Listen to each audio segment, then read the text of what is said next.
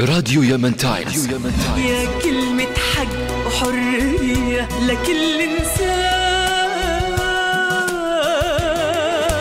صوتك وصوت أولاد بكرة يكبر بيهم، يعلى فوق باسم بلادك انتي منهم وإليهم. 88.8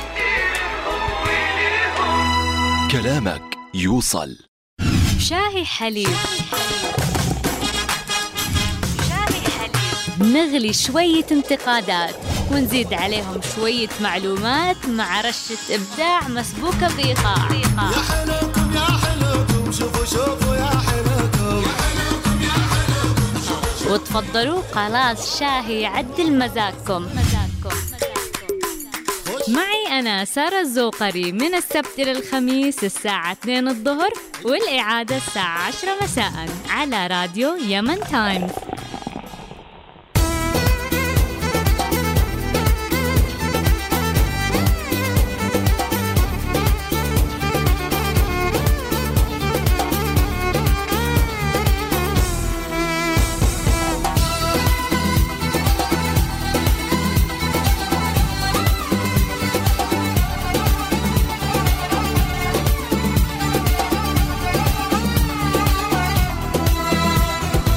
يا ميت أهلا وسهلا مستمعي راديو يمن تايمز 88.8. خلوكم معانا اليوم عشان تسمعوا أخبار خفيفة، معلومات منوعة، منوعات غنائية، وانتقادات على الطاير. وسؤالي لكم لليوم، إيش برأيكم الغلطات اللي يسووها الآباء، سواء طبعا أمهات أو آباء، في تربية الأولاد؟ إيش هي أسوأ الطرق اللي يستخدمونها؟ تواصلوا معنا عبر الSMS على 8808 من سبافون واي أو يمن موبايل، أو عن طريق صفحتنا على الفيسبوك على facebook.com/راديو يمن تايمز.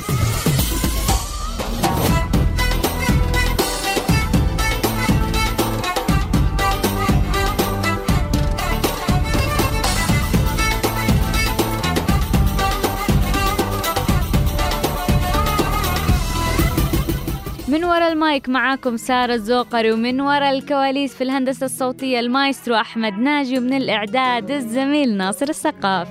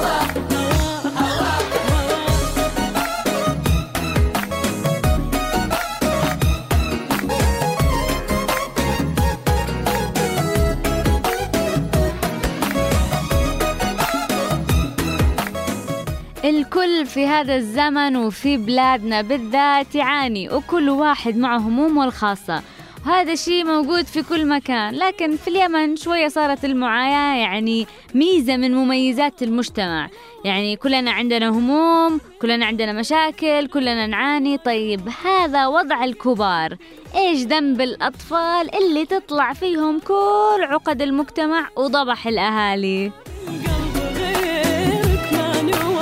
أشتاق لك شوق كبير، لك دايم أشواقي تطير، إني مع حبك أسير، من حسنك القلب ارتوى.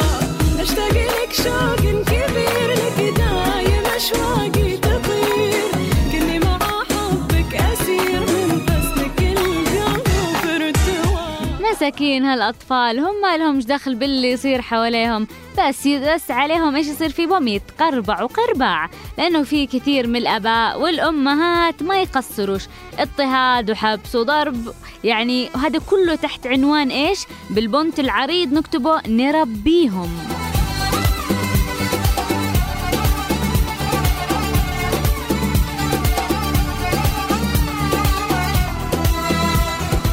يعني التحطيم يبدأ من بدري، ما فيش وقت يضيعونه. بعدين التحطيم أنواع، في التحطيم الجسدي اللي من خلاله ممكن تتكسر العظام، ممكن تحمر الأذون، تنجرح الأيادي، تنطبع خدود، وفي التحطيم المعنوي اللي ياخد مليون طريقة.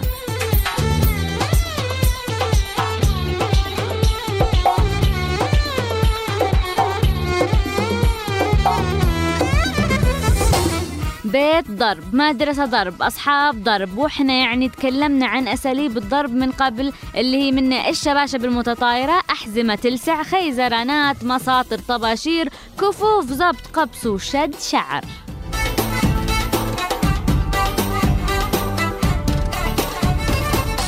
الطفل اللي يعني ينضرب بكثافة لما يكبر يا يطلع عدواني قلف، يا تنمحي شخصيته ويطلع خيخة وملطشة. يعني تنوعت الأساليب والضرب قد واحد، ينضرب أثر الضربة يعني تروح، أما الأثر النفسي فهذا يلصق.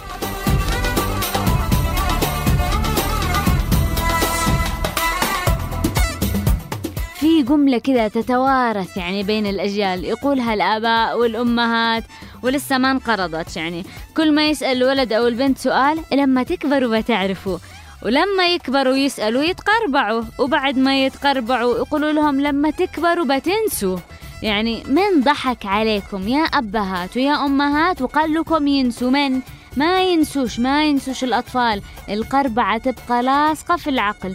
متى بتبطلوا؟ لما تكبروا. هذه خلاص شيلوها من مصطلحاتكم. طيب أنا صغير بالبيت، أنا قاعد لينك علي، لكن بقول لكم شيء، ترى لي حقوق مثلكم، ترى ما أنا صغير، أنا هالدرجة، ترى كبير، ترى مو متوسط، ترى مو على كيفكم تعاملون. يعطين ضربة براسي ويمشي. أنت ترى يبي راسي، عندي اختبارات، أبي المعلومات. ما في لا حقوق ولا شيء، حقوقك إن أشوقك بمخمش ألجيك بالجدار، هذا حقك. أنتم يا البجارين تطيعونا في السراء والضراء. حقك الثاني اللي يخليك تمدرحها الظهرية، تروح للدكان تجيب لي اللباه وترجع ولا كلمة. وانتم يا ورعان حقكم الثالث، أعطيكم نشيد وخليكم تبرحوا. يا ورعان يا حلوين اشرب الحليب، للصحة للقوة انشد الطبيب. غصب عليكم تطيعونا، نجلدكم نمسح بكم البلاط، طيعونا ولا كلمة. هذه حقوقك، خليك تغدي رجال. بوذا الوجيه وجيهه، قال حقوق قال.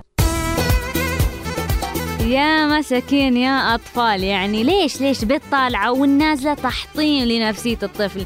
يا أهبل ودي الطاولة هناك، يا أعمى انتبه لا نفسك. هذه هنا فيها شوية يعني حنية، انتبه تعور نفسك. بس طبعا خربت يعني كل الحب والخوف على الابن بكلمة يا أعمى. طب ليش قول يعني انتبه تعور نفسك. ليش يا أعمى؟ طب يا كلب فين وديت الريموت؟ ليش لازم الكلب في الموضوع؟ يا فاشل، يا حمار، يا غبي. يعني ليش هذه الألفاظ على الفاضي؟ يعني يا ريت كانت حاجة تسوى.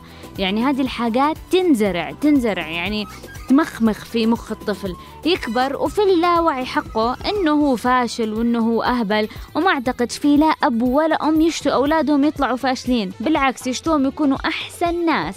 وعشان يكونوا أحسن ناس خفوا من المسبات اللي مش ضرورية. يا ريت فلتر للسان، الله يخليكم.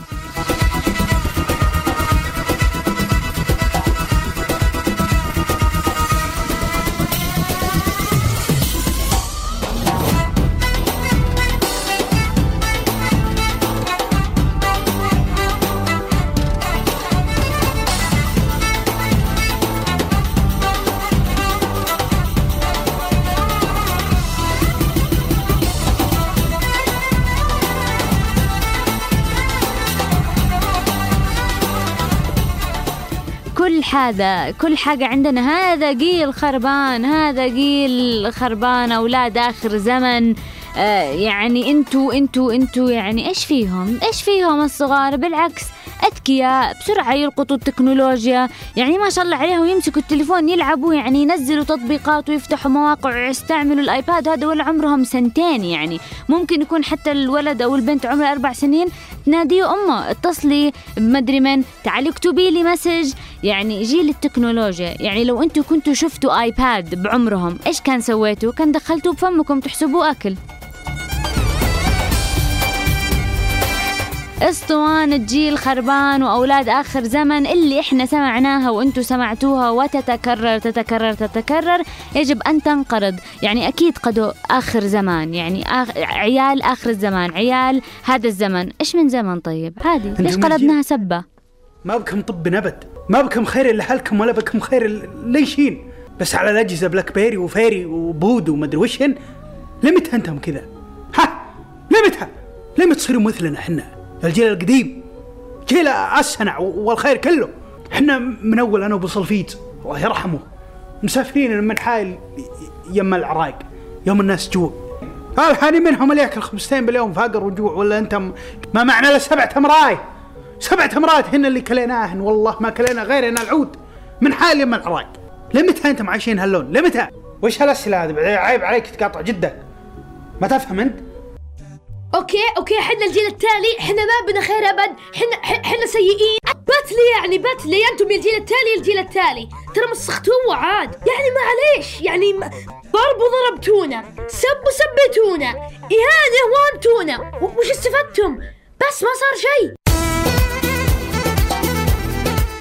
بجد كل واحد يشتي يسوي يعني حاله انه هو توب يعني في حاجة كسر راس الابناء اللي يعني تقهرهم على الآخر، هي حركات المقارنة هذه اللي الأهالي ما يقدروا يعيشوا بدونه. يعني الأمهات تقلب المنافسة بينه وبين قارته، فشلتني نزلت راسي بين الناس، كيف يجيب ابن الجيران هو قابل أول وانت جبت الثاني، ليش هو أحسن منك، أنا أسوي لك وإحنا نجيب لك مدرس وا. طيب يعني خلونا نركز، طلع التاني تمام، يعني ليش ما تتفرقوش على الحاجة الحلوة؟ ليش تحطموه بس عشان يعني منافسة بينك وبين أم عمر؟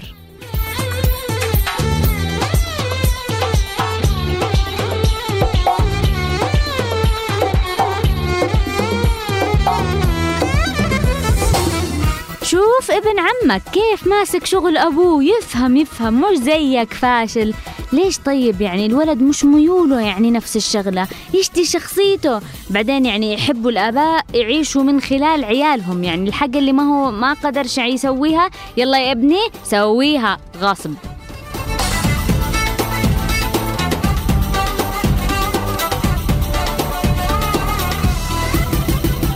ابن الجيران، ابن عمك، ابن خالك، ابن فلانة، وعادوا أسوأ حاجة لما تقارن الطفل بأخوه ولا أخته. يعني وعلموهم الحقد والغيرة منهم صغار، وبعدين اسألوا لما يكبروا ليش واحد يكره التاني، يعني ما ربيتكمش كذا.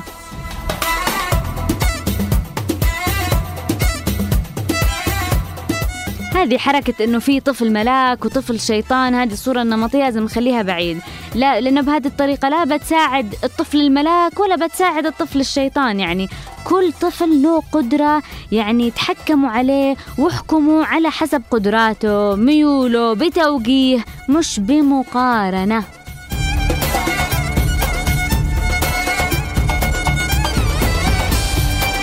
يكبر يحس أهله يعني يحسون إنه أقل، يحس إنه منبوذ، إنه مهما عمل ما يعجبش، يحس إنه أهله يتمنوا لو جابوا ابن فلان ولا كان ابن فلان يعني هو ابنهم.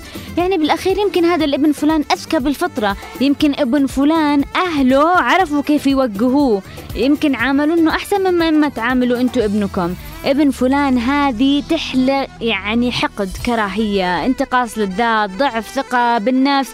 هذه المشاعر الدفينة يعني سيئة لأبعد أبعد أبعد حد.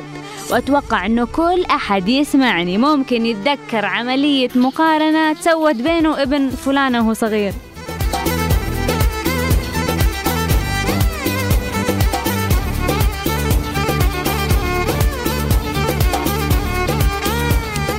وبعدين بجد يعني في عقد نزرع داخل أطفالنا الناس والناس الناس والناس. تجي البنت تقول له يا بابا اشتي أخرج أروح الحديقة، يكون مالوش مزاج يخرج، يعني يقول له عيب أولاد الناس ما يخرجوش الحديقة. يجي الولد يقول يا بابا اشتي سيارة لعبة، يكون ما يشتري له، يعني يقول له عيب أولاد الناس ما يلعبوش بسيارات اللعبة. يا بابا بنات خالتي يشون أنام عندهم بكرة، يكون مالش أصلا، يعني ما يشيش يوصله، تعبان. أولاد الناس ما يناموش برا البيت. يا بابا أنا معزوم عشاء مع أصحابي، تكون الأم طابخة وما تشتيش الأكل يروح بلاش، بالغصب تشتي الأكل يتاكل، تقول له عيب، لا أولاد الناس ما يتعشوش برا البيت. يا ماما في مسلسل اشي اتفرجوا اليوم بالتلفزيون، يكون موعد نفس المسلسل التركي، عيب أولاد الناس ما يتفرجوش مسلسلات. من أولاد الناس؟ منهم هدول أولاد الناس؟ يعني يكبروا العيال ولا يعرفوا منهم أصلا هدول أولاد الناس. فالزورة يعني يحتاج لمليون حل، يعني أي حاجة تشتو صلبطة على أولاد الناس.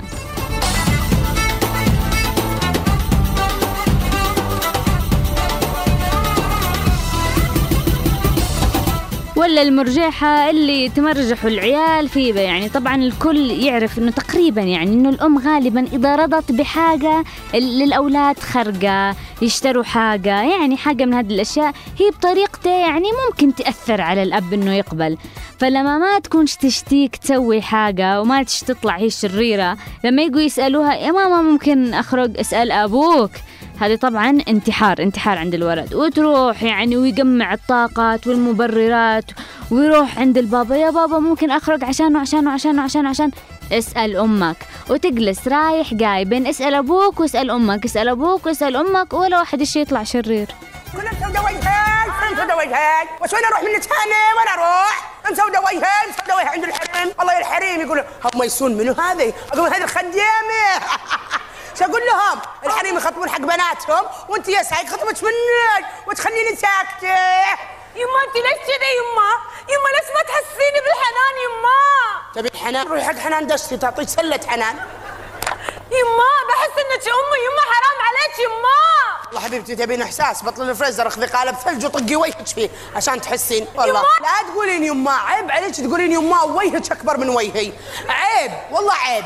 وبعدين يعني انا قاعده اصغر عمري عشان لا تقولي لي يما. يعني في الدول المتقدمه المتحضره تدرين شو يقولون؟ شو يقولون؟ دايا نانا ابله مدر، يبقى قولي لي مدر كير انا راضيه.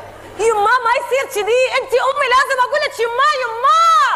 لا تصرخين اي بنت الذين اصرخ علي وانا امها. شنو؟ وين بر الوالدين؟ شنو يما؟ اين بر الوالدين؟ يما حرام عليك، يما حرام عليك. بعدين الأطفال عاد هم أطفال، يعني هم من طبيعتهم إنه يغلطوا، هذا العادي.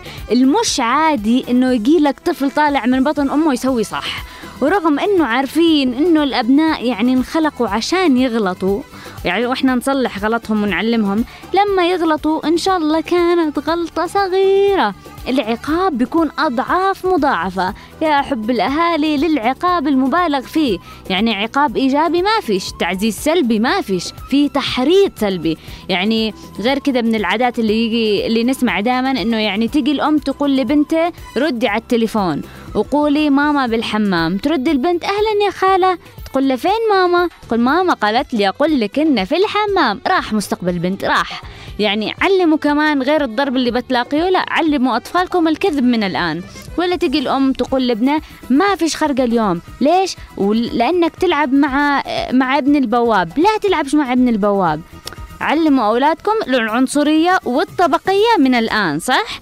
يعني مرات الأهالي ما يفكروش إن هذه الحاجات هي اللي يكبر عليها الطفل ويتعلم منه.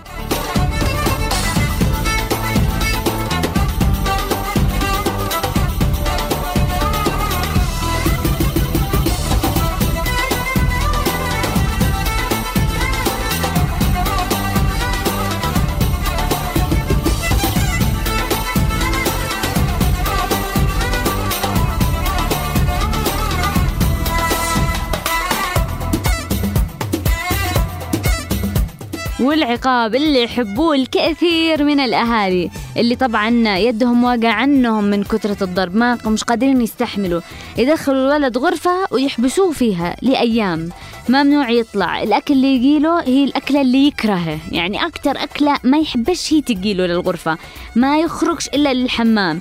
يعني هذا إيش؟ عشان يعودوهم إذا كبروا ودخلوا السجن تكون حاجة قد يعني تعودوا عليها. طبعا لو انحبس الطفل يعني بغرفته حلو، يعني ممكن إذا ضبح يلعب بالألعاب. لو يعني بغرفة نوم الأم مكياج الأم والكريمات والعطور خلاص انقضى عليها. ولو بالمخزن ولا بالحمام خلاص راحت على الطفل. يعني هذه هي الحبسة، حبسة. بعدين في أهالي يستغلوا هذا العقاب قد ما يقدروا عشان لبيجي وقته بيكبر وبيصير يعرف يفتح الباب من نفسه.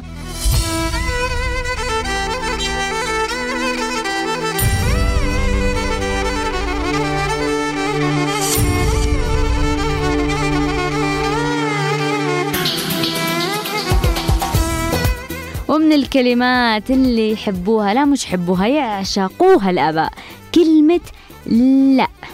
من كثرة ما يقولوها يكرهوك بالثلاث حروف هذه. ممكن شيبس لا، ممكن ألعب لا، ممكن أروح لا. بعدين في إيش اللي لا يعني لا، يعني طب ليش لا؟ تتفتح كده العينين، لا يعني لا، أنا قلت لا يعني لا لا لا لا، يلا من قدام وجهي.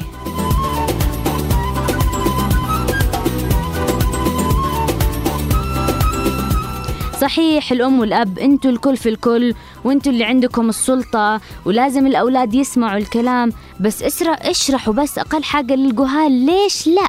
يعني لا تغيروش من كلامكم، إذا قلتوا لا خليكم على اللا، بس اشرحوا لهم ليش قلتوا لا، إيش السبب اللي خلاكم يعني تقولوا لا، وجهة نظركم، وعوهم، شجعوهم يسألوا كلمة ليش هذه، يعني عشان لما يكبروا واحد أو ناس يقولوا لهم سووا كده، ولا اقطعوا كهرباء، ولا اقتلوا، ولا اسرقوا، ولا ارتشوا، يتعلموا يسألوا ليش، يتعلموا انه لكل حاجة لازم له تفسير منطقي، مش اي امر يجيلهم حاضر سيدي.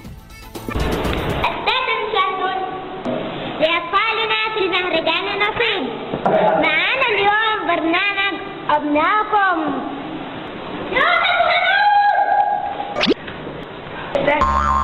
ايش معك مني من اول تسحبنا لهنا؟ ايش معك من ايش تشتمني؟ ايش تشتمني؟ احبك اي لاف يو. اكتب عنك مقابلة. يلا كان احنا معاك، يلا تبق. ومعنا مع شركة ولا مع ايه؟ انا بدون اعمال. يلا بسم الله. السؤال الاول. يلا. كيف تعبر حبك لابنك يا عم حمود؟ انا عليك تسألنا على حب لابني؟ اديله اكل، اكله، اديله كسوة، اديله بدلات، اديله حتى مصروف يوميا، وادرسه مدارس اهليه. هيك هذا ابني قطعه من لحمي، كيف احبه كمجنون او بعقله. فما قال الشاعر حبه بقلبي مثل الوقيف لما الدس حق العصيب. بس هذا بس اللي تفعلوه لابنك؟ لا هو كفاية، مو عشان أزيده. إيش بزيده؟ بعد باقي اللي أديله مع الشهري. ونعملهم. السؤال الثاني. وين ابنك دحين يا حق حمود؟ ابني؟ أبدا بخيارات. لا. ممكن اتصل بصديق؟ ها؟ ولا. لو سمحت حذف إجابتين بس، وأنا جاوب على السؤال حقك لو سمحت. ولا لي ده. دحين على تدلع عليها. ابني جالس مدرسة يدرس. متأكد؟ مضمون. ابنك مش بالمدرسة يا حبيبي. مالك هذا ابني. أنا حافظ أصحابه، بعد كده دحين أسمع له. أعطيش دراك. تشتيت أكاد. نتأكد يلا بعد.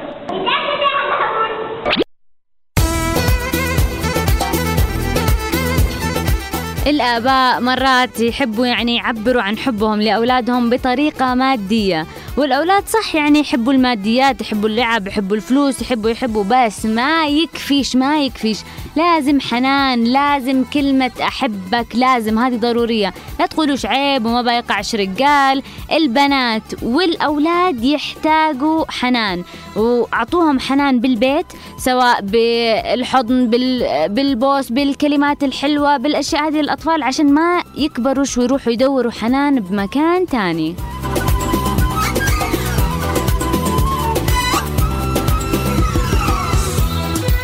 بعدين المفروض يكون في فرصة للأطفال إنه يجلسوا مع أبهاتهم وأمهاتهم ويتكلموا معاهم مطولا، يعني في حاجات الأصحاب، المدرسة، لازم يعني يكون في تشجيع للحوار. بس اللي يحصل عندنا معظم الأحيان يعني طيب تمام، يلا روح، أنا تعبان، بعدين قولي بعدين، والبعدين هذه عمري ما تجي، والأم تعبانة من التنظيف وما في بشحير وتعبت وطبخت وسويت، وهو يشتي ياكل ولا يخزن ولا ينام وبس، والولد جالس يشتي بس يتكلم.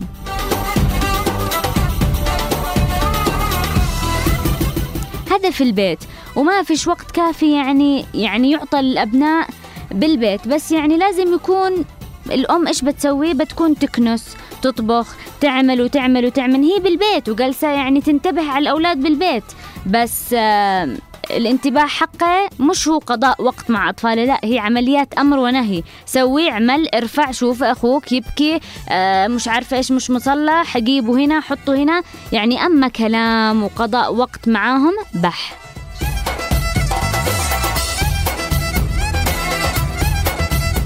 وفي أطفال يعني بجد تزعل عليهم، بس يعني تسمعهم يتوددوا لآبائهم، يعني خرجونا، نشي نخرج، نشي نروح نتنزه، فيعني تسمع كده عبارات حاجة خلاص يعني قلبك ينفطر، يعني كأنه الطفل يطلب من الأب طلب صعب، يعني الأب غير قادر إنه يلبيه، يعني وراه قات، وراه مشاغل، وراه مشاوير.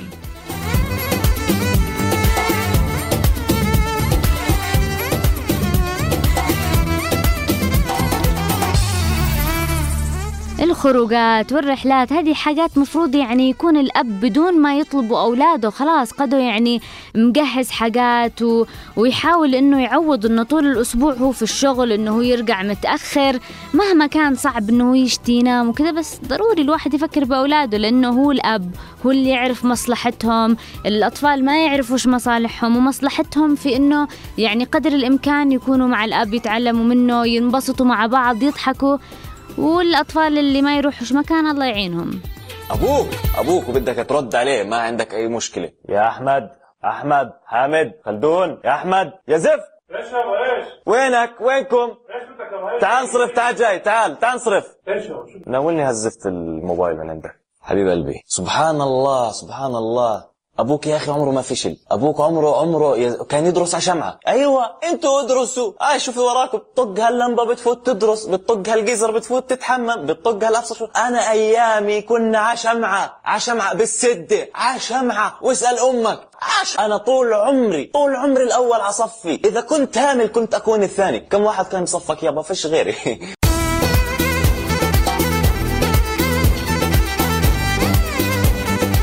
طبعا كل الآباء مثاليين، ما عمرهم سووا ولا غلطة.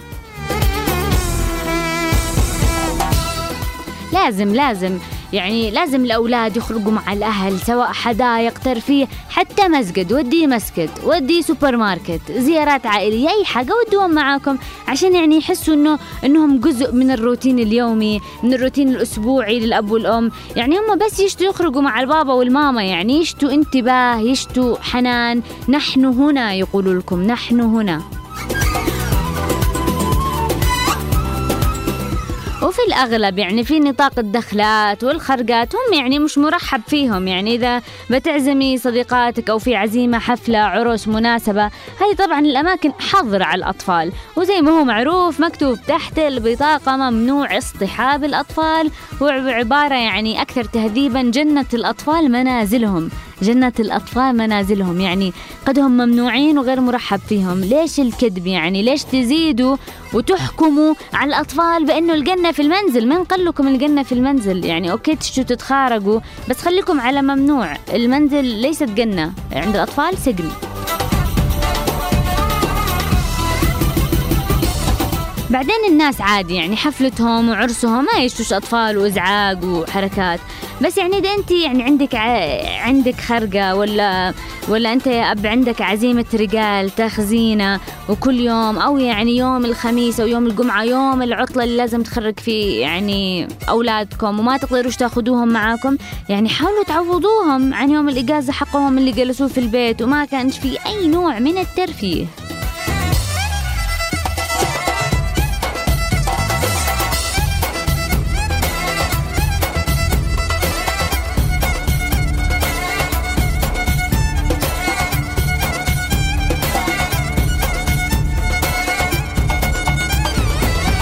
يعني في كثير من المرات يكونوا الأهالي بس يشتوا، ما في بهم شطافة، ما يشوش يوقعوا راسهم، ما يشوش مشاكل، ما يشوش مضاربات، فأسهل حاجة يقول لهم ما فيش خرق، جلسوا في البيت، لا تلعبوا مع أولاد جيران ولا أولاد مش عارفة من ولا شيء، بس للبيت. وللأسف في جهال قضوا طول حياتهم في البيت، خصوصا البنات.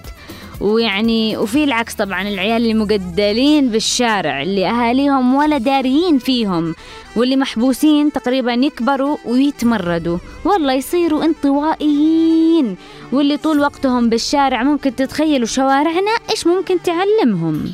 شوفوا بعض الأمهات إذا جو عيالهم بشتة بيطلعون، يا الله يا الله. حمد نعم. تقول أم البس طربوشة. طيب هذا الطربوش اللي بس له. حمد ها تقول أم البس جاكيته. زين، وهذا الجاكيت واخذ له.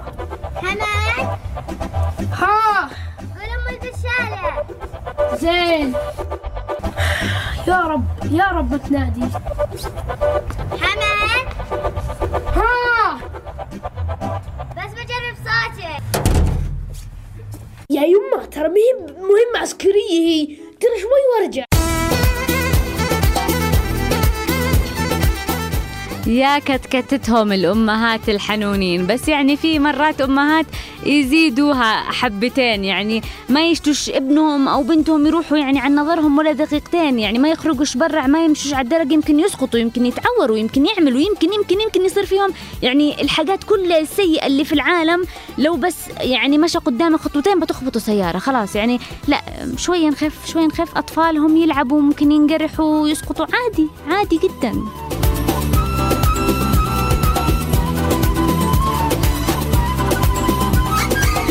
وزي ما في الأبهات والأمهات اللي يعني دايما حريصين على أولادهم، في اللي مش مهتمين فيهم بالمرة، ولا عارفين إيش أكلوا ولا إيش لبسوا. وأنا هنا ممكن في مجتمعنا يعني أخص بعض الآباء بهذه الحاجة، يعني ولا يعرف إيش من صف ابنه ولا كيف علاماتهم.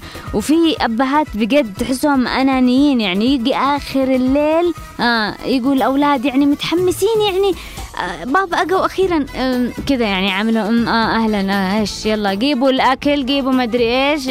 يعني النفسية هذه البشعة. بس هم موجودين الأطفال، كرسي طاولات متحركة في البيت، ممكن إذا صنف يعني شهر أو بالأسبوعين مرة كذا يلا ناداهم إيش أخباركم، بس خلاص أول ما يبدأوا يتكلموا أوكي يلا مع السلامة روح عند أمكم، وهو يأكل أحسن أكل ويلبس أحسن لبس. وعياله طبعا بالمدرسة ما عندهم مش فلوس عشان يجيبوا سندويشة ويلبسوا أي كلام، ويمشي هو بسيارة حلوة وعياله يمشوا مشي للمدرسة.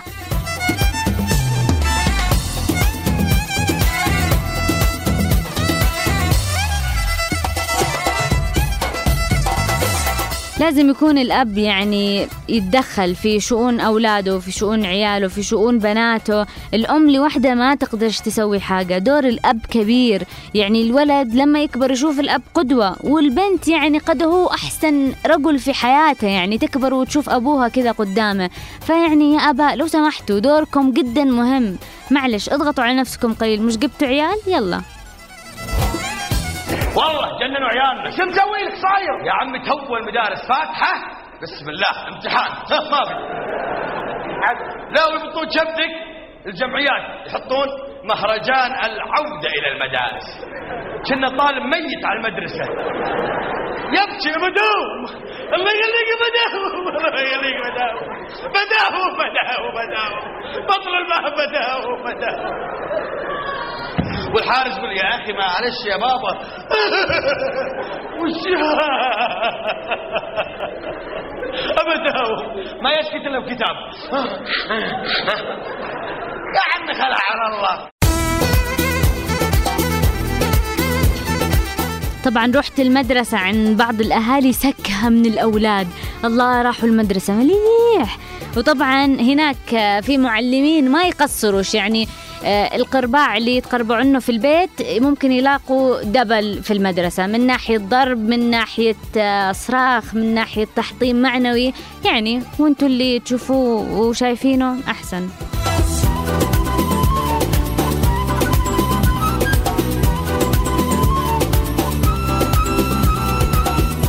وطبعا في الأمهات، أمهات يعني ما نشيش نقول الجيل الجديد ولا نقول أمهات آخر زمن ولا بس يعني اللي براسه بطحة يحسحس عليها الأمهات اللي كل همهم جلسات القات والحفلات والقيل والقال والشيشة وواتساب وياي، والأولاد آخر همهم ولا عارفين أي حاجة عنهم.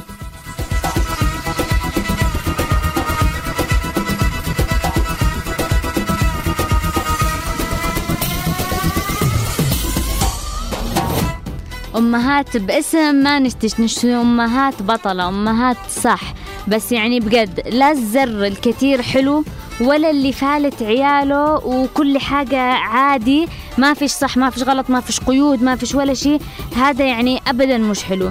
أنا كنت يعني ياما أسمع ولد يقول أن أتمنى أبي يرفع علي سماعة التليفون يسألني فين أنت، من حرصه علي بس يحسسني إنه يعني إنه حس إني أنا موجود ولا مش موجود في البيت. واحد يقول نفسي أبي يوم يقول لي تعال نتعشى سوا، ولا البنت تقول نفسي أبي يتكلم معايا في أمور شخصية أسأله يسألني، ولا أمي إنها تتكلم معي في أي تجارب يعني سوّنا من قبل، يعني تحكي لي، مش كله قوم سوي هات جيب. يعني أولاد هدول تكلموا وتحاوروا.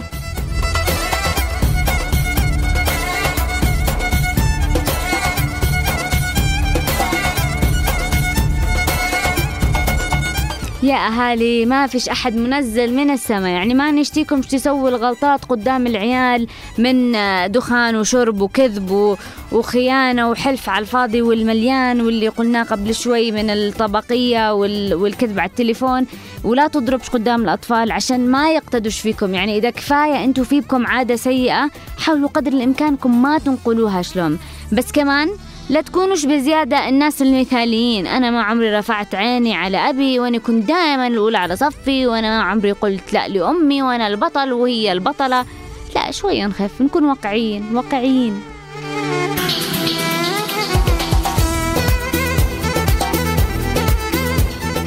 يعني أنا أعرف إنه ما فيش ولا أحد مثالي، بس بجد في أهالي أباء وأمهات يعني المثالي هنا هم يمكن تحت بشرطة أو شرطتين، يعني يكادوا يكونوا هم الحاجة اللي يحلم فيه بأي طفل أو طفلة، ومن النوع اللي ما يمرش أسبوع بالكثير إلا هم ماخذين أطفالهم يتفسحوا يلعبوا، لأنه هذا له أثر كبير نفسي على الطفل.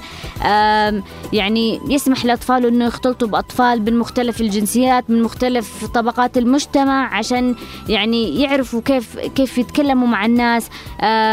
يعني تشوفوا أنه يتكلم مع أطفاله بنوع من الهدوء، يحاول يفهمهم مهما كانوا صغار، يعني ما يستخدموش الحزم إلا بالشديد القوي، ويكون في مبدأ، يكون في طريقة، مش بس ضرب على الفاضي والمليان، صياح ونخرج كل ضبحنا عليهم.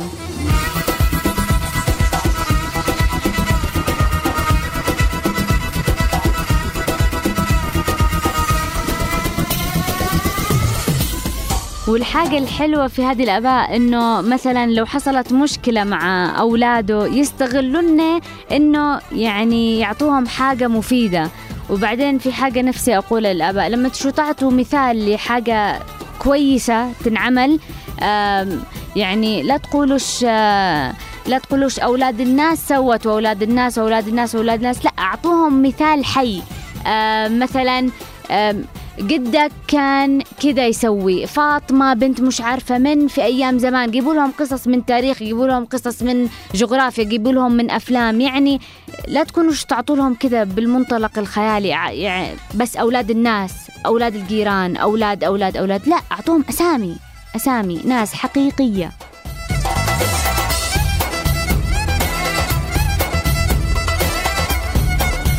الكل يغلط والكل، يعني هذه حاجة عادية، والواحد لما يجيب أطفال هذه حاجة مش سهلة.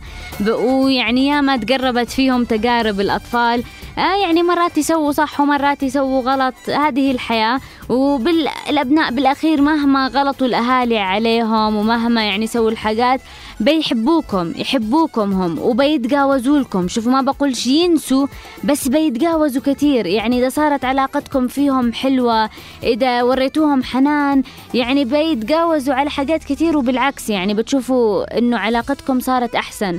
وأتمنى اللي يسمعني إنه يركز، إنه إذا حس إنه في تقصير من جهته يحاول إنه يصلح الموضوع.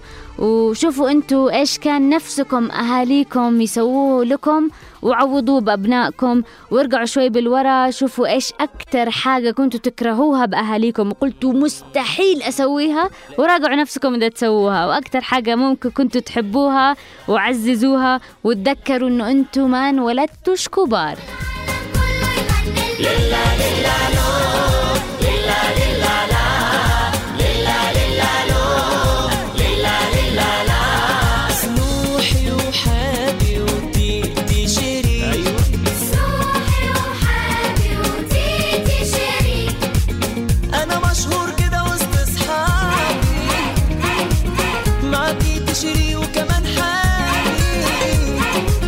أحلامنا بريئة وجريئة، هنحققها بأي طريقة،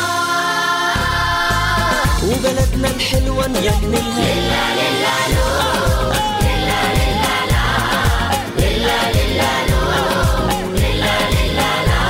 سنوحي وحابي وتيتي شريك، سنوحي وحابي وتيتي شريك، رغم شقاوتي وصغر سني، ولا حد في يوم زعل مني، بفرح والعب بس بذاكر، وبحب اصحابي ومدرستي.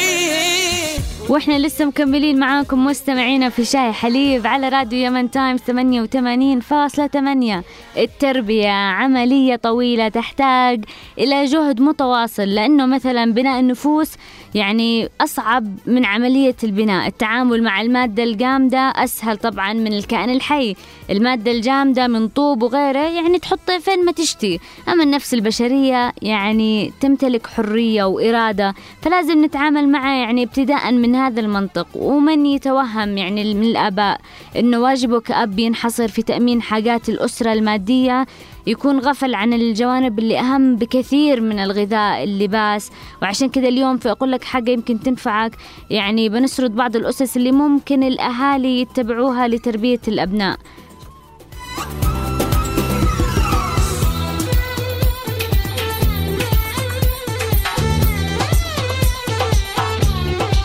وأول حاجة حابة أنوه عنه إنه الحنان حنوا عليهم. مش ممكن تكونوا حازمين، بس لازم يكون في حنية.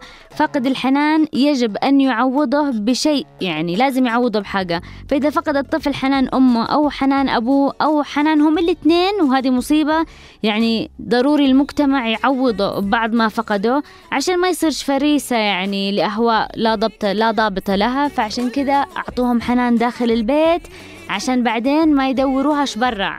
عملت ايه بتطوح ايدك، اللي يجيب لك سيرتك تقوله يسألني على جديدك، واللي يقول لك طيب عملت ايه بتطوح ايدك، وكأني ما عملتش حاجة من واحد كان يوم ولا حاجة، وكأني ما عملتش حاجة من واحد كان يوم ولا حاجة، من حقك ما كتير كبرتك.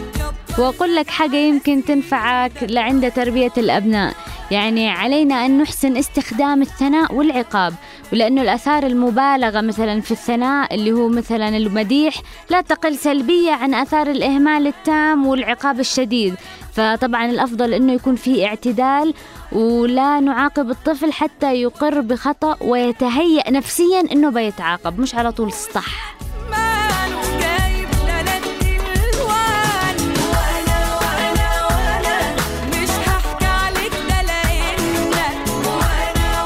وأقول لك حاجة يمكن تنفعك، أوفي بوعدك لابنك أو بنتك، يعني بكل الظروف احرصوا على الوفاء بوعودكم.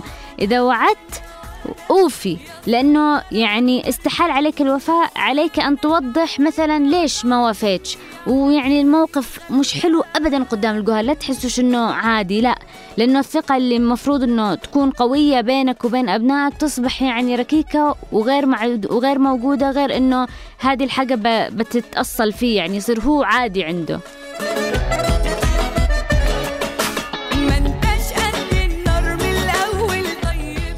وأقول لك حاجة يمكن تنفعك عند تربية الأبناء، حاول إنك تحاول تكتر من الإيجابية في الحوار، يعني حاجات بسيطة، مش كل أوامرنا تكون بلفظ سلبي، لا تفعلش، لا تأكلش، لا تلعب، لا تتكلم. هذا يولد عند الطفل رد فعل قوي، يعني يدفعه للعناد لما أنت تقول له لا تفعل إلا بفعل، هذه يعني يولد، يعني ممكن العبارات الإيجابية تكون أحسن، يعني أحسن لك، من الأفضل، هذا بيناسبك أحسن، هذا بيكون جميل، يعني لو أنت سويت كذا، يعني كذا يشعر الطفل شوية بالرضا، براحة نفسية.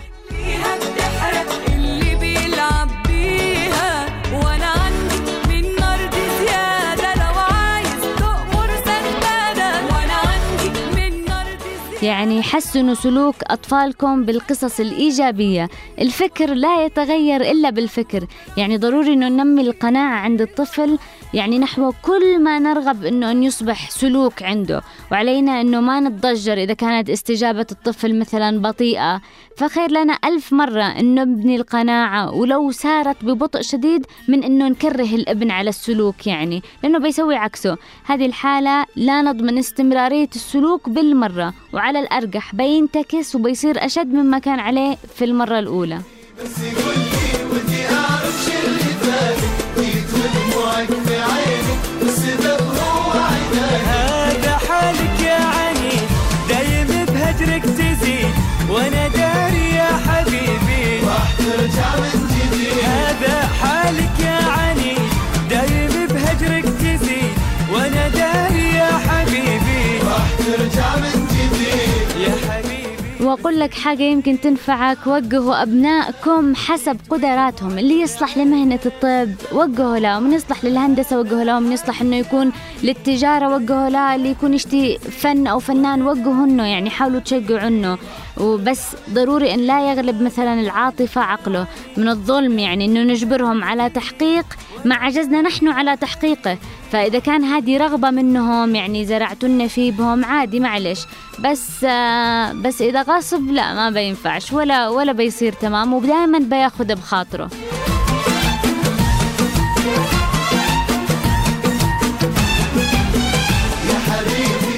وأقول لك حاجة يمكن تنفعك عشان يعني تخلوا فيه تحسينات على أساليب الحوار بينك أو بينك وبين أولادك. تذكروا إنه الابن هو مدير نفسه، يعني ممكن يعطيك الكثير من المعلومات عن نفسه أو القليل منه، بس لازم أنت اللي تركز على الحاجات وتوجهه له.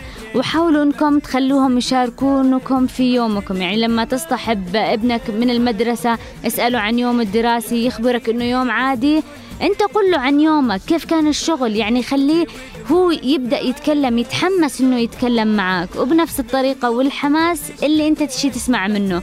وطبعا هنا بيبدأ يتكلم معك ويقول لك الحاجات ويفتح حوار حلو سواء ابنك أو بنتك، هذه عشان ما يخبوش عليكم حاجة. بعتي نفسك واشتريت، رحت للي ما يبونك، أنا وكدري أكيد. دعهم يشاركونك ذكرياتك، يعني مثلا كان حصل لابنك موقف انه عنده مدرس يعني صعب ويكرهه، تكلم معه عن تجربتك انت، كان في بالماضي انت عندك استاذ كرهته، ويعني شوفوا كيف أنت تعاملت وانصحوا من هذا البعد. وحاول دائما إنه يعني تدخلوا بعض الترفيه في حياتكم، يعني ضحكاتكم مع بعض على أي موقف سويتوه بينكم، بين العائلة، بين الأم، بين الأولاد، لازم يكون في كده جو شوي من المزح. مثل الحصى والله ما يطق بعصا ربي فيهم ابتلى. وحاولوا يا أبهات وأمهات إنه تخففوا قدر الإمكان من المحاضرات في الأخلاق والتصرفات السليمة في غير مكانه، في أماكن غير مناسبة، أو يعني توبيخ الأولاد قدام الناس وعلى الملأ. وحاولوا إنه ما تتكلموش كتير بصيغة المتحكم، يعني هم عارفين إنه أنتوا الأب والأم وأنتوا يعني الأكبر ولازم لازم يسمعوا كلامكم، بس مش ضروري لازم تسوي كذا لأني أنا أشتي كذا، مش ضروري، لا يعني لا.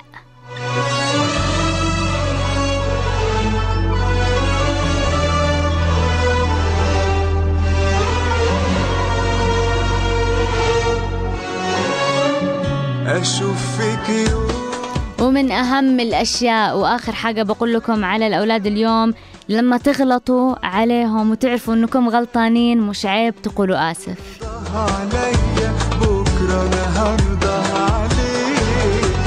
أشوف فيك يوم وألاقيك تعبان بجرحك وبتشكي عشان أسامحك، تشكيلي وأنا أفضل أضحك وأفرح من قلبي فيك. أشوف فيك يوم عن اللي أنت عملته فيا لما أنت غدرت بيا، واللي بترضى عليا بكرة أنا هرضى عليك. كلامك تاني مش هيفيدك، محدش ضربك على إيدك عشان تنسى حب زمان. هتمشي بس مش قلقان، هتيجي وابقى فيك شمتان. مستمعينا خلونا نشوف إيش قال لنا العصفورة.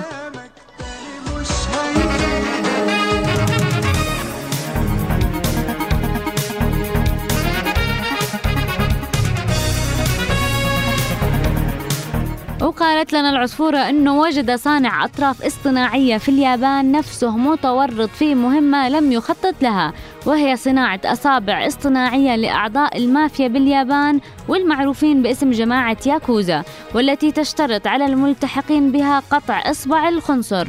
وصرح شيناترو هايشي أنه قام بصناعة الخناصر الاصطناعية لهؤلاء الأعضاء على مدى 10 أعوام الماضية، وذلك بعد أن تمكن من مهنته من خلال العمل على صناعة أطراف اصطناعية من السيليكون للمتبورين. وجدير بالذكر أن عملاء هاياشي هم أعضاء سابقون بالمافيا قرروا أن يبدأوا حياتهم من جديد بعيدا عن عالم الجريمة، غير أن الأمر يتطلب منهم استرجاع خناصرهم المتبورة لإخفاء ماضيهم حتى يتمكنوا من العثور على وظيفة والانخراط في الحياة الاجتماعية دون أن يتمكن المحيطين من كشف هويتهم. وهذا بعد ما هذا كله وتابوا ورجعوا وجابوهم المافيا وخلوهم هم يسووا لهم الأصابع وما كانوا يدروا. عمري ده مش محسوب.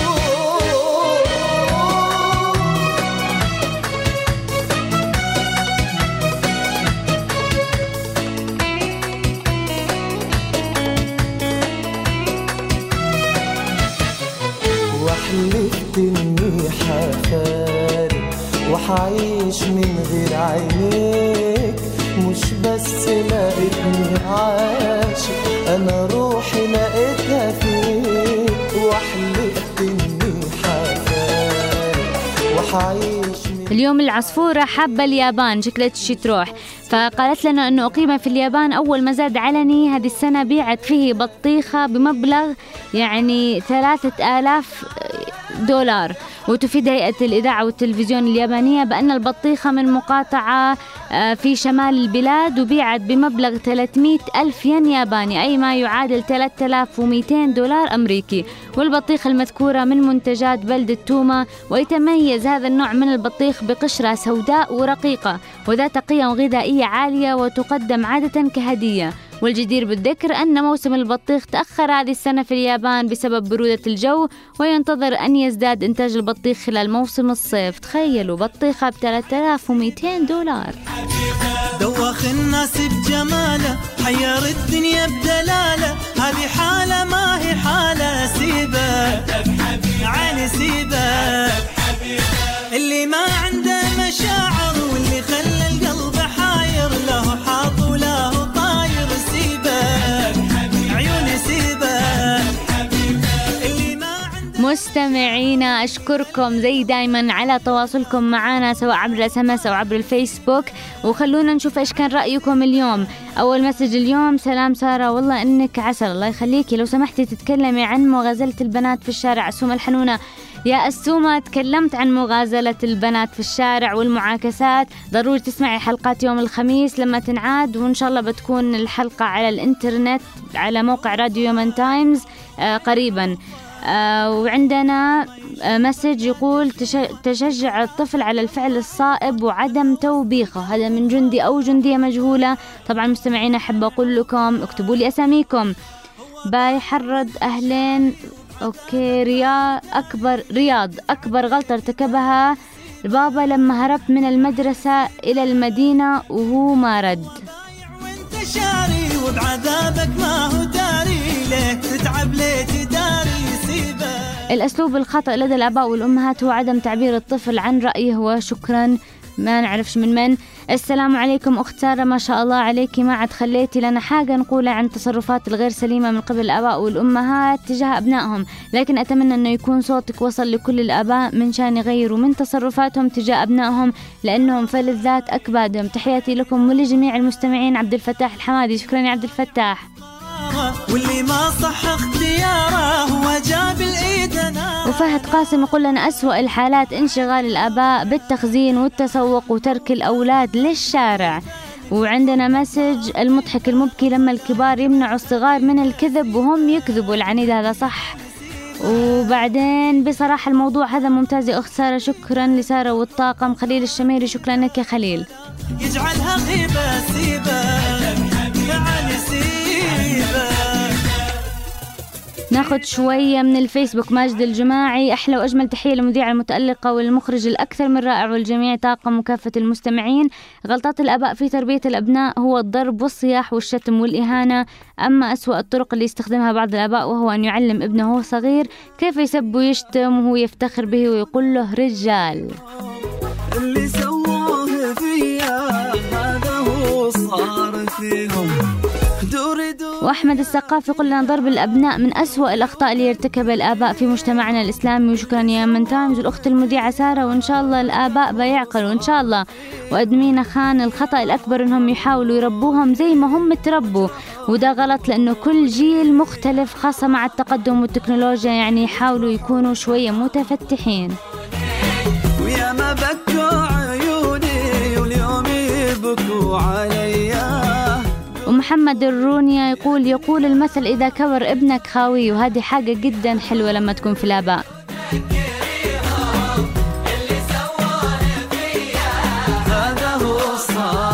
أشرف محمد يوسفي: مساء الخير لكل مستمعي راديو يوم تايمز برنامج شاي حليب. أنا برأيي أنه أسوأ عادة في تربية الأولاد هي إعطائهم كامل الحرية من قبل الوالدين، وفي النهاية يصعب على الأب الإمساك بولده ومشاهد نتائج سلبية منه تؤثر على العائلة في كل. وعندنا ناجي يقول لنا: السلام عليكم. كل عادة بداية صغيرة جدا، العنف ضد الأولاد، ويكثرهم اللي يستخدموا العنف ضد أولادهم، واللي يفطر القلب لما يجي الأب من برا البيت ومخدر بعد القات ومسوي زعيم على أولاده. إيش ذنبه الطفل يكون ضحية بعد القات؟ والحمد لله على حسن التربية. شكرا للمهندس الصوتي أحمد ناجي على تغاريده، أيضا لنزار حمزة. وتحياتي لك مذيعتنا المبدعة سارا الزوقري. شكرا لك يا ناجي.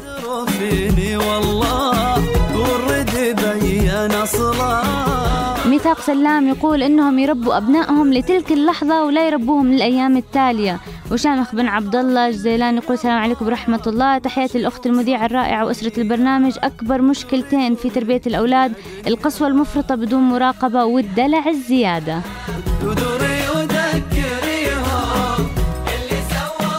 هشام عبد الله أحلى تحية عز لبنت الزوقري. الموضوع الحقيقة حساس للغاية، بس أشوف أسوأ طرق الآباء هي اللامبالاة في تأسيس الأولاد، خصوصا الولد البكر فيعتبر حجر أساس لباقي إخوانه، لكن تأتي عدم المبالاة في عدم تحمل مسؤولية تجاه الأولاد. يعني المولود بعد سنته الأولى يقضي معظم حياته في الشارع وبين الأولاد الغير متربين، وخصوصا في الحارات الشعبية العشوائية الأم مجابرة وتخزينة عند الجيران، والأب أما بالعمل أو مخزن، واللقاء مع بقية الأسرة بالية. ودمتم سالمين.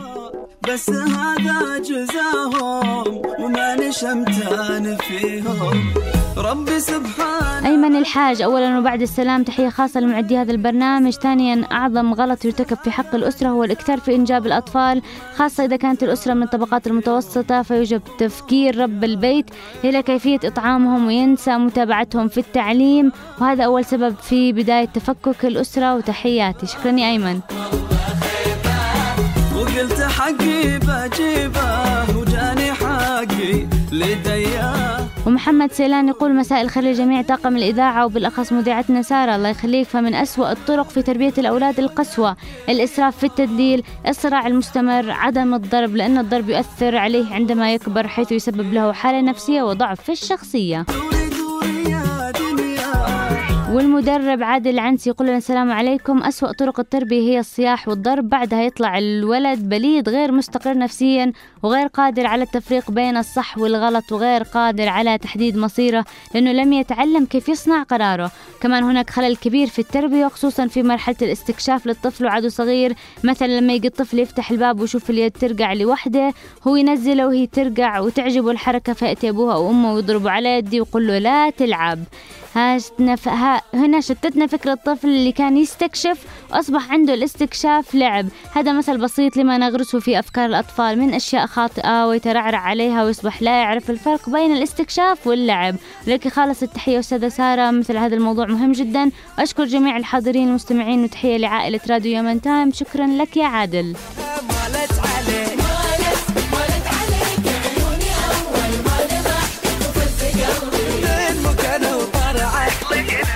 وليد محمد علي زنبور يقول عدم المتابعة ومعرفة من أين والي أين رايح الولد، وهل الأولاد يعملون واجباتهم المدرسية أول بأول، وإيجاد كل ما يطلب في أي وقت يريد من باب الدلع الزايد.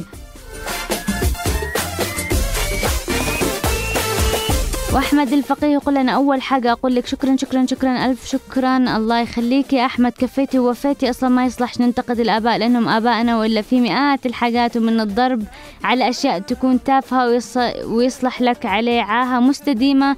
بسبب الضرب أحيانا نوصل للضرب بالحديد، والسبب والله تافه تافه تافه، وهو بس شكيت بك أو ضنيتك أو ثاني حاجة اللعن والسب دائما على الحاجات، بس ما يشكرش على الصح بس على الغلط، سب شتم ضرب. طيب الصح لما نعمله احنا زي الذباب ما يشوف الا الغلط، الصح ما يشوفش. والف شكر وتحية. هذا صحيح، يعني ضروري لما الاولاد يسووا حاجة حلوة نشكرهم نشجعهم.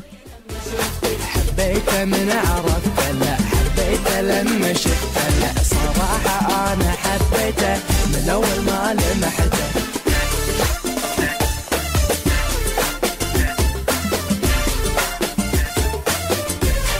محمد علي زمهري مرحبا مليون. للأخت سارة، غلطة لآباء في التربية اللي جانب الضرب هو التساهل في أشياء وعدم تصديق الأبناء. وأحمد البهرم يقول العنف وأسوأ طرق التربية. وندى عبودي تقول سلام لكل محبي إذاعة يمن تايمز، الإذاعة اللي كنا نريدها من زمان وهي أنت يا إذاعة يمن تايمز. شكرا للمذيعة سارة. غلطات الآباء في تربية أبنائهم الدلع الزايد، التمييز ما بين الأبناء، أن يمنع أبنائهم من أي فعل وبالإجبار ومن غير قناعة، هذا هو الخطأ الذي حاصل هذه الأيام، وكل ممنوع مرغوب. الخضر العيسي يقول علي بن أبي طالب رضي الله عنه علم أولادكم أنهم خلقوا لزمان غير زمانكم.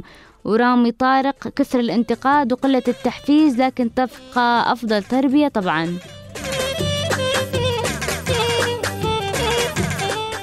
وصادق محمد الدميني التربية واجب ديني على الأب والأم تجاه الأبناء. ونادر المقطري يقول إنه سبب ضياع بعض الأسر هو إعطاء الثقة والحرية الزائدة للأبناء وعدم متابعتهم.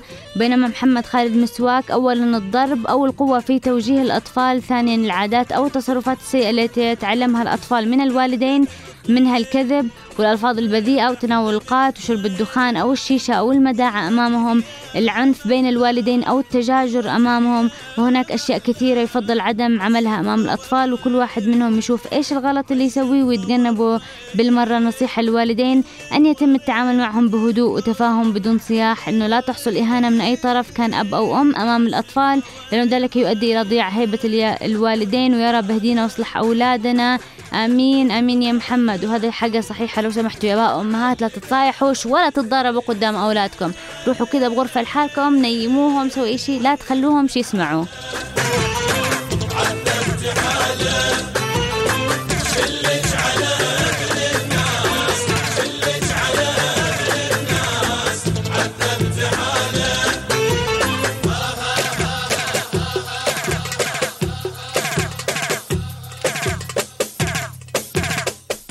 للأسف إنه ناهك يعني داهمنا الوقت وما نقدرش يعني نقرأ، ممكن نقرأ رسالة واحدة بس. نسيم العمري، مساء الخير عليك يا أخت سارة. بعض الآباء متزمتين بشكل لا يطاق، يبي كل شيء على كيفه، سوي اعمل، اطلع انزل، لو بتعمل أي شيء من نفسك يا ويلك، حتى ولو كان صح. وفي آباء يحبوا يجربوا أصواتهم بين الحين والآخر على أولادهم أمام الآخرين بشكل خاص، هذا ما يسبب ألم نفسي للولد ويخليه يحتقر نفسه ويضعف شخصيته. تحياتنا لطاقم يمن تايمز، أشكركم وأتأسف لأسطورة العالم وعمر هادي وجمال الروح وصدام عبد الله وأمير راشد وهيثم سعيد غالب البريهي. إن شاء الله نحاول نبدأ فيكم بكرة.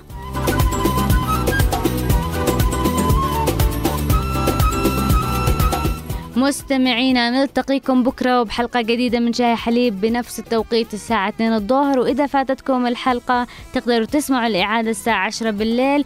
وتحياتي أنا سارا الزوقري وأحمد ناجي من الهندسة الصوتية.